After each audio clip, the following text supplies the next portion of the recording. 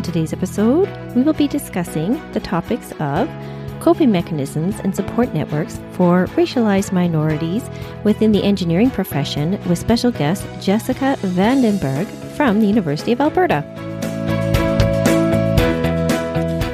Welcome to Exclusion, a podcast that explores all things equity, diversity, and inclusion in the workplace.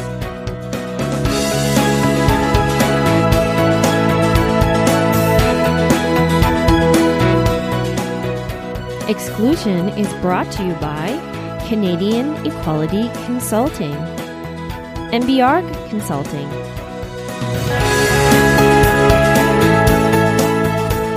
Hey everyone, we're back from a bit of hiatus, but we're very excited to bring you some new episodes this year, so stay tuned for this one and many more to come.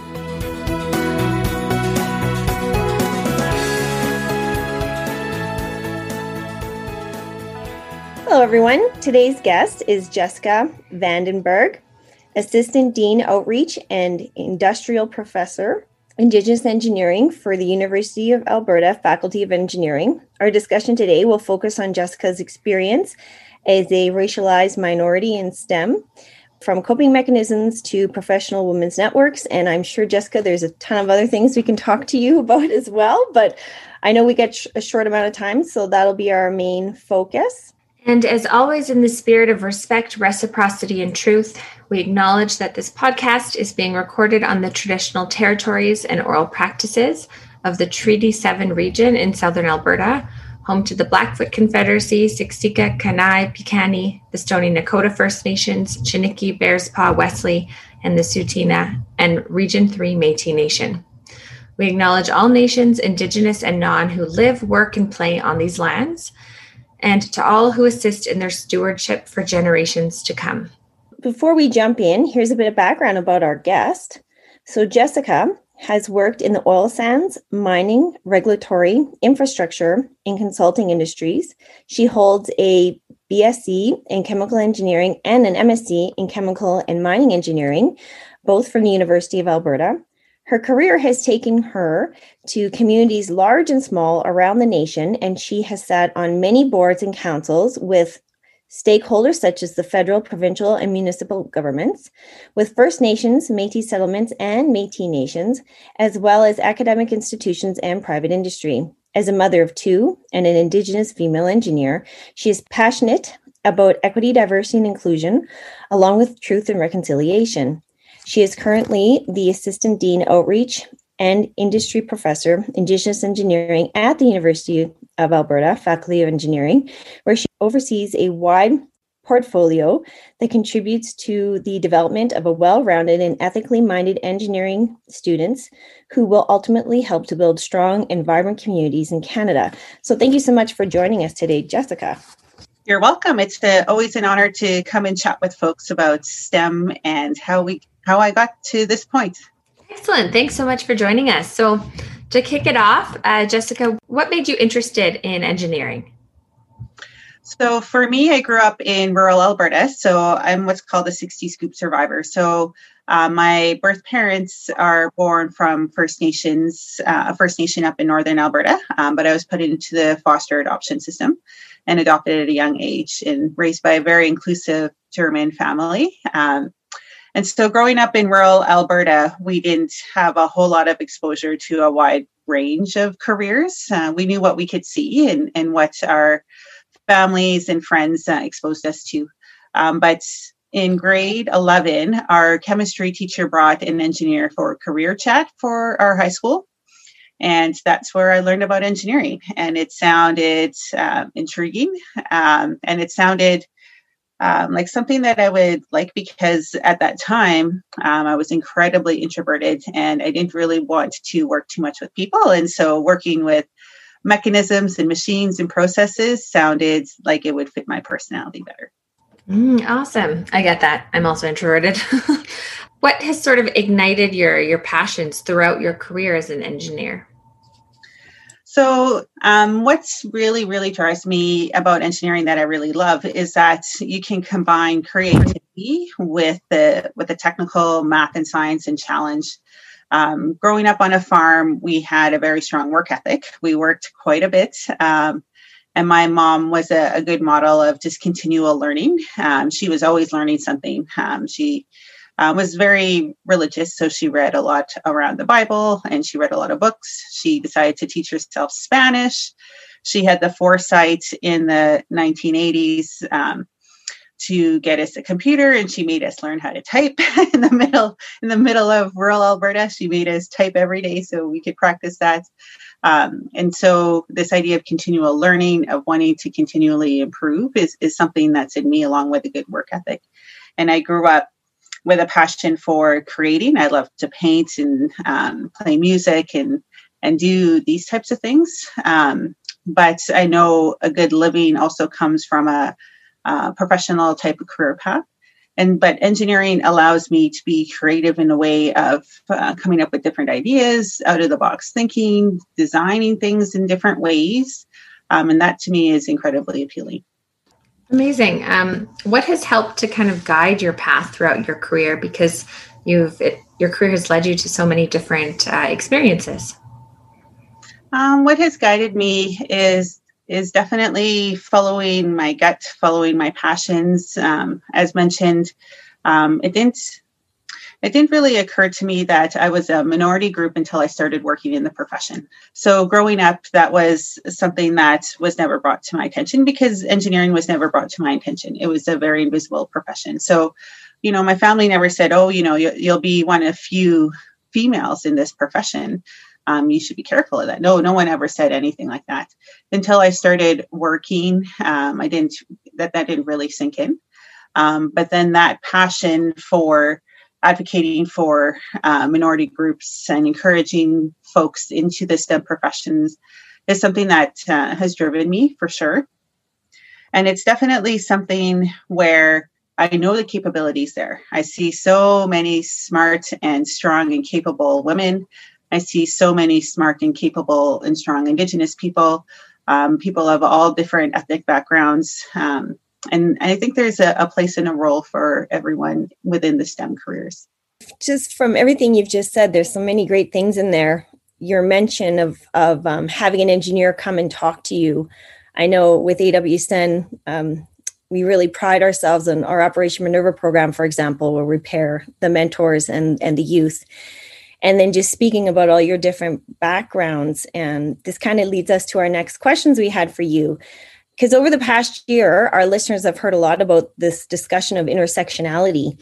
And I see so much of what you've said and all the different intersections that you hold in your heart and within yourself. So what does that word mean to you and that term in general? To me, intersectionality is all the different hats that you wear. Like I can wear my mom hat or my auntie hat. I can wear my engineer hat. I can wear being a woman professional. I can be Indigenous. I can be adopted. I play the accordion. I can wear my accordion hat. There's so many different hats that a person can wear. But I know for me, part of how I make it through life in a good way is to live through balance. The balance of the medicine wheel really speaks to me, balancing mental, physical, emotional, and spiritual health. And so in order to find balance, you need to live authentically, no matter what room you walk in. And so for me, intersectionality is about being proud of your identity and being able to walk into any room authentically. Awesome. I really like that. And that kind of leads me into my next question I had here, because when you take that full being of yourself, what would you like us to know about your learnings as an experience as a racialized minority within the STEM fields and beyond? I'm sure there's ways that this has enhanced what you've done and how you've worked. Can you tell us a little bit about that maybe? Definitely. I think about that a lot because I do a lot in the truth and reconciliation area. As Indigenous people in this country, there's still a lot of injustice and inequities that occur, all the way from just unconscious bias to full-on racism and experiences that happen to us regularly. As a country, we still have a ways to go, but we still have quite a bit of freedom here. I want to make sure that's acknowledged too, compared to some different countries out in the world where sexualism and racism is a lot more rampant than here. But for me, I think what has helped me along the way is having to deal with this since I was a kid, because I was one of very few Indigenous people in my communities. And I always knew when I didn't belong, this feeling around you that, no one took me out back and beat me up or anything like that, but it was an exclusion. It was a feeling of exclusion. No one playing with me on the playground, or, not being invited to birthday parties or whatever it was. Right. And you always wondered why, and you wondered if it was at the core of you. But what helped me is we actually moved and I changed schools. And I met a girl who became a good friend of mine along the way. We've drifted apart since then, but she always walked her own path. And I said, that's what I have to do. I need to not let these things affect me. I need to not personalize them. And I need to just walk my own way without, learning how to support yourself and letting some of these things roll off your back. So I learned how to do that at a young age. And I know there's words for some of these things nowadays, things like imposter syndrome, right? And how did I work through that? You just build confidence in small ways. But it's one of those things too, that eventually you just have to find value in yourself, and you have to be able to be comfortable to be able to talk about it. I spent a lot of time, as mentioned earlier, I was incredibly introverted, but so I spent a lot of time learning how to comfortably public speak. And that takes decades to get to that. I mean, it's the biggest fear in the world, over that of death, right? It's a big fear. So I've been consciously working on that, and I still work on that. So it's just building confidence in small ways. So this kind of ties into, in general, what kind of advice can you give for anyone who maybe can find themselves as underrepresented in their non-traditional roles, whether that be maybe at work or the university or just in your community? For sure. The biggest advice I'd give is to find support. And that's either finding people who are also like you, or finding mentors, or both of those things. This really struck me when I had children, because out of my friend group, we were kind of the first to have children. And so, I couldn't find really any empathy in the group that I had. So I needed to find other people. And so then, you think to yourself, there's millions of people in this world. Somebody has been through this. And so you go out and search out people who have been through it, and you form different support groups. So, I have support groups for being a woman leader in a male-dominated engineering profession. I have a support group for being an Indigenous adopted person. I have one for, I'm now divorced, for single parents, working parents and working moms. I have one for just, some days you just need one for just empathy, or you can just complain. and you just build these supports around you. And for me, mentorship is a big part of that. So I'm glad for the things that your organization does for mentorship. Excellent. So building on that, what advice can you give to each of us to foster and encourage equity, diversity, and inclusion in the workplace? And then also any advice you have for in university settings? For sure. The biggest things is taking a hard look at yourself. Growing up in rural Alberta as well, I came away with a lot of stereotypes just because it was built into the community that I grew up in, a little bit in the family that I had. They just surround you. But until you walk in different worlds, till you travel, till you talk with other people, you don't always realize it. And it's hard some days to face that mirror, or you're like, oh, I can't believe I said or did that at one time. And that I thought that was okay. And so it's this humility teaching that is so important, to be able to look at yourself and say, yeah, there's things that, I want to change, or things that I want to resolve, or things that I want to do better so I can walk in a good way. And so getting to a place of inclusion starts with taking a hard look at yourself to understand your own biases, and your own behaviors and thought patterns. And it's a hard thing. I mean, a lot of our neural paths are locked in when we're very little. So it does take a very concentrated effort. Excellent. Along the way, what supports have you had and how did you find them? And you mentioned about the importance of kind of finding the community. So I'd love to hear more about that. Yeah, for sure. Definitely. I've been on my own. I moved out when I was 17 to head off to university.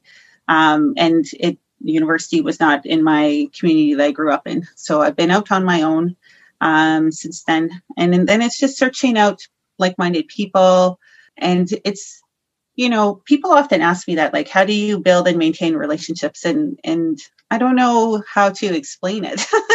And it always strikes me as, you just talk to somebody and, you just keep talking with them and you check in on them and you follow up on them. But it is something that I've learned that it is a bit of an art form, but it is building relationships, maintaining those relationships, and just being a good person and just being kind, right? And generous and compassionate. Those things always get me through anything. And then I find what you bring into a room is what you get out of a room, right? So if you walk into a room with the approach of curiosity and compassion, that's what you're going to get out of it. But if you walk into a room angry and upset, like that's what you're going to get out of it. Great perspective. Has mentorship or sponsorship played a role in your life? It has, for sure, definitely. My first kind of career was in the oil sands as a senior researcher. And I worked in that for about a decade in a research facility. And I had 8 leaders in 10 years. So it was a high rate of leader. But for me, it actually, looking back, it was a good thing. Because, again, I was very introverted and very shy because of the way I grew up. I had a bit of a fear of authority. And so it took a while to learn and practice how to talk with a leader. I remember sometimes like just going in their office would just cause such great fear in me that, sometimes I had to go out and cry it out because it was so much fear that was in there. But the thing about 8 leaders in 10 years is I had a chance to practice and think about, well, okay, that didn't work. Let's try it again. And I also learned that you have to take your career in your own hands, that each new leader coming in doesn't know what you want. And so it's learning to talk about, I want to be on this project, or I want to be a leader of this, or, in 5 years, this is where I want to be, and being able to talk about that. And like so many STEM professionals, or especially female STEM professionals, you've had quite the jungle gym of careers, right? Versus the traditional ladder. And did you feel that you seeked that, or did it kind of come naturally, or did you have to find something in yourself that kind of led you to another path? There's always a combination of things why you choose to leave an organization. And so some of it, when I think through the changes that I've done, some of it is because of leadership. I didn't agree with the leadership and my values no longer aligned. Some was that I wanted a different challenge. Sometimes I wanted to lead a group of people and be an example of what I think good leadership is. Some of it was opportunities to create influence and change. And some of it was working the things that I'm passionate about into my paid job. So truth and reconciliation work, university equity, inclusion, and decolonization being that part of my portfolios. And so it's always a combination of things that motivate me for change to look for other opportunities. Mm-hmm. And that's amazing. And we also heard that you recently started your own podcast. So we'd love to learn more about that and where we could find it. For sure. Yeah, definitely. So when I worked at APEGA, I worked with a fellow named George Lee. He was the editor for APEGA for many years. And he has since left the organization, as have I. But we kept in touch. And one day, George came up to me and said, I have this great idea. And he's such a character. And if you listen to the podcast, you'll hear it on there. And he said, I want to do something for truth and reconciliation. He said, I'm a settler man. And I've been listening to these podcasts and listening to these programs and reading these books. And, I want to do something. He said, I want to do a podcast. He said, will you co-host? And I said, yes. Well, and we've been exploring it since then. So it's called Unsettled: Journeys in Truth and Conciliation. And it's available wherever you get your podcasts. And we've been very deliberate about how this whole thing has developed. And the intention of it is to provide exposure both to Indigenous people and their journeys, but also to settler peoples who are great allies and have a great empathy and have learned how to walk with Indigenous peoples and communities. And so George and I have launched this. Our first season is about to wrap up. And our second season, we're in the planning stages for that, about going to launch that out in the fall. So have you found that this is a place that you can, I guess my question is more like, do you find that when you do things like this, that there's a chance to learn things there and incorporate back into your work? I know Marcy and I, that's why we started our podcast, right? Was because it was a way for us to explore ideas and maybe to look at a subject that's not happening in the corporate world, for example. So have you found some lessons there that you can incorporate in life, I guess, or in work? Yeah, 100%. I love it because you get to have conversations with guests and you get to pick their brains and listen to just some incredible stories and strengthen relationships. Relationships can always be strengthened. And I've learned so much from it for sure. And it does complement the work that I'm passionate about. I have also my own consultancy firm called Guiding Star Consultants, where we do truth and reconciliation work and walk with different groups in order to bring people together in reciprocity to move forward together. And so the podcasts allow us to explore different topic areas. That's both applicable in my role as Assistant Dean of Outreach, but also for my consultancy. I know we could talk forever, but we're trying to compact this within our 30 minutes. I want to thank you so much for joining us today. Before we go, is there anything else you wanted to discuss with our listeners or let them know? Any other projects you've been involved with lately, or maybe on the STEM side, or any groups that you're working with right now? For sure. So definitely at the University of Alberta, we're always working on exciting things that are focused and have a foundation of diversity, equity, and inclusion. Our Discovery organization, which is our K-12 youth outreach, is focused on engineering. We do in-person summer camps on campus when COVID allows. We do remote camps reaching over 85 different remote Indigenous communities in the north. Because of COVID, they've also piloted and are planning to make part of their regular services engineering activity boxes between the ages, for the ages of K to grade 9. So there's 5 different boxes available, featuring different role models in them, featuring different activities, encouraging diversity in STEM, as well as we are getting ready to launch our newest program, which is called Engineering Connects. And so it's a community immersion program. And what it is placing students into communities so that they can learn a set of complementary skills to their technical, academic kind of programming.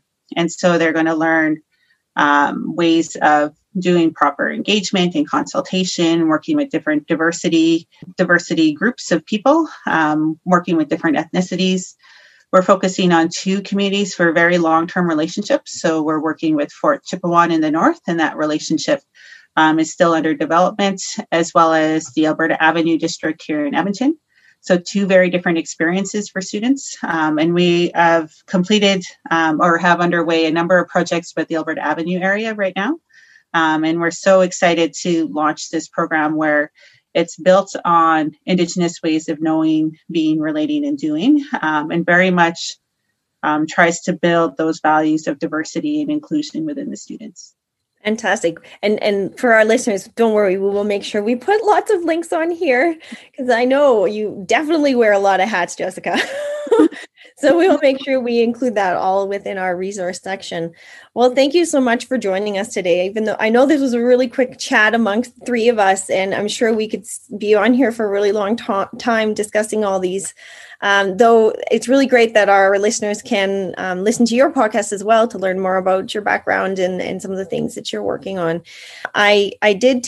I'd write down a few quick takeaways from the episode. Some of the ones I want to highlight is just that emphasis on that intersectionality, how we are all as individuals wear many different hats, and there's so many different parts of ourselves that make us who our identity is. And sometimes I think we forget that. And I think sometimes we even forget how the little parts of us make so much of us and influence who we are and how we can be our authentic self. And I thank you for reminding us that, because I think that's one of the biggest things that we try to teach with equity, diversity, inclusion is the creation of the space where we can each be our authentic self of all of our identities, of all of our backgrounds, all of our lived experiences. So thank you so much for that. And to remind everybody that life is a journey and that we can have so many different paths, and life is a jungle gym, not a ladder, right? And thank you for sharing with us some of the paths you've taken and different ways you've made the decisions to take those paths. And thank you for giving back. I love to hear the story that an engineer came to your classroom and that changed your potential life path, right? So it shows how we as adults can put positive influence in the next generation. And I know that you're giving back like that as well. So thank you for that full circle. Marcy, was there anything else that we should mention? Any takeaways you found? I think that sounds amazing. I'm just kind of blown away by your courage and resilience and initiative and starting these incredible programs for youth as well. So we'll definitely put in links and help spread the word in our resource section as well. And I'm sure we will continue to find ways to all work together. For sure. Yeah. And thanks so much for the opportunity. Definitely the only way we all move forward is for us to all work together. Right. Well, we're glad we've been working on this for 6 months. So thank you for your patience.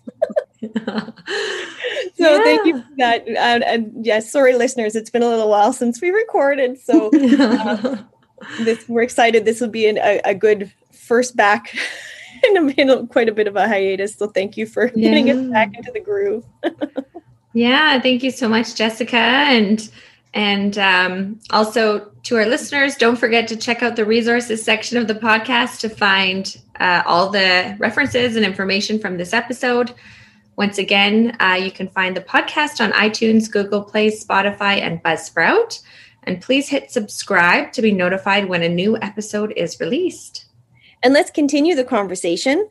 Let us know what you think. Send us some questions. You can find us, our podcast, on LinkedIn, Instagram, Facebook, and Twitter. We'd love to hear from you. And Jessica, whereabouts can we find some of you? I know you yourself are on a few of these platforms, plus your podcast. Do you want to do a shout out for yourself on a few different platforms? For sure, definitely. I'm on LinkedIn, Instagram, Twitter, Facebook as well. And the podcast, again, is anywhere you find your podcast. So Spotify, Buzzsprout, all the providers. Perfect. And once again, we will put that in our resource section. So thank you, everybody. And until next time, bye. Bye.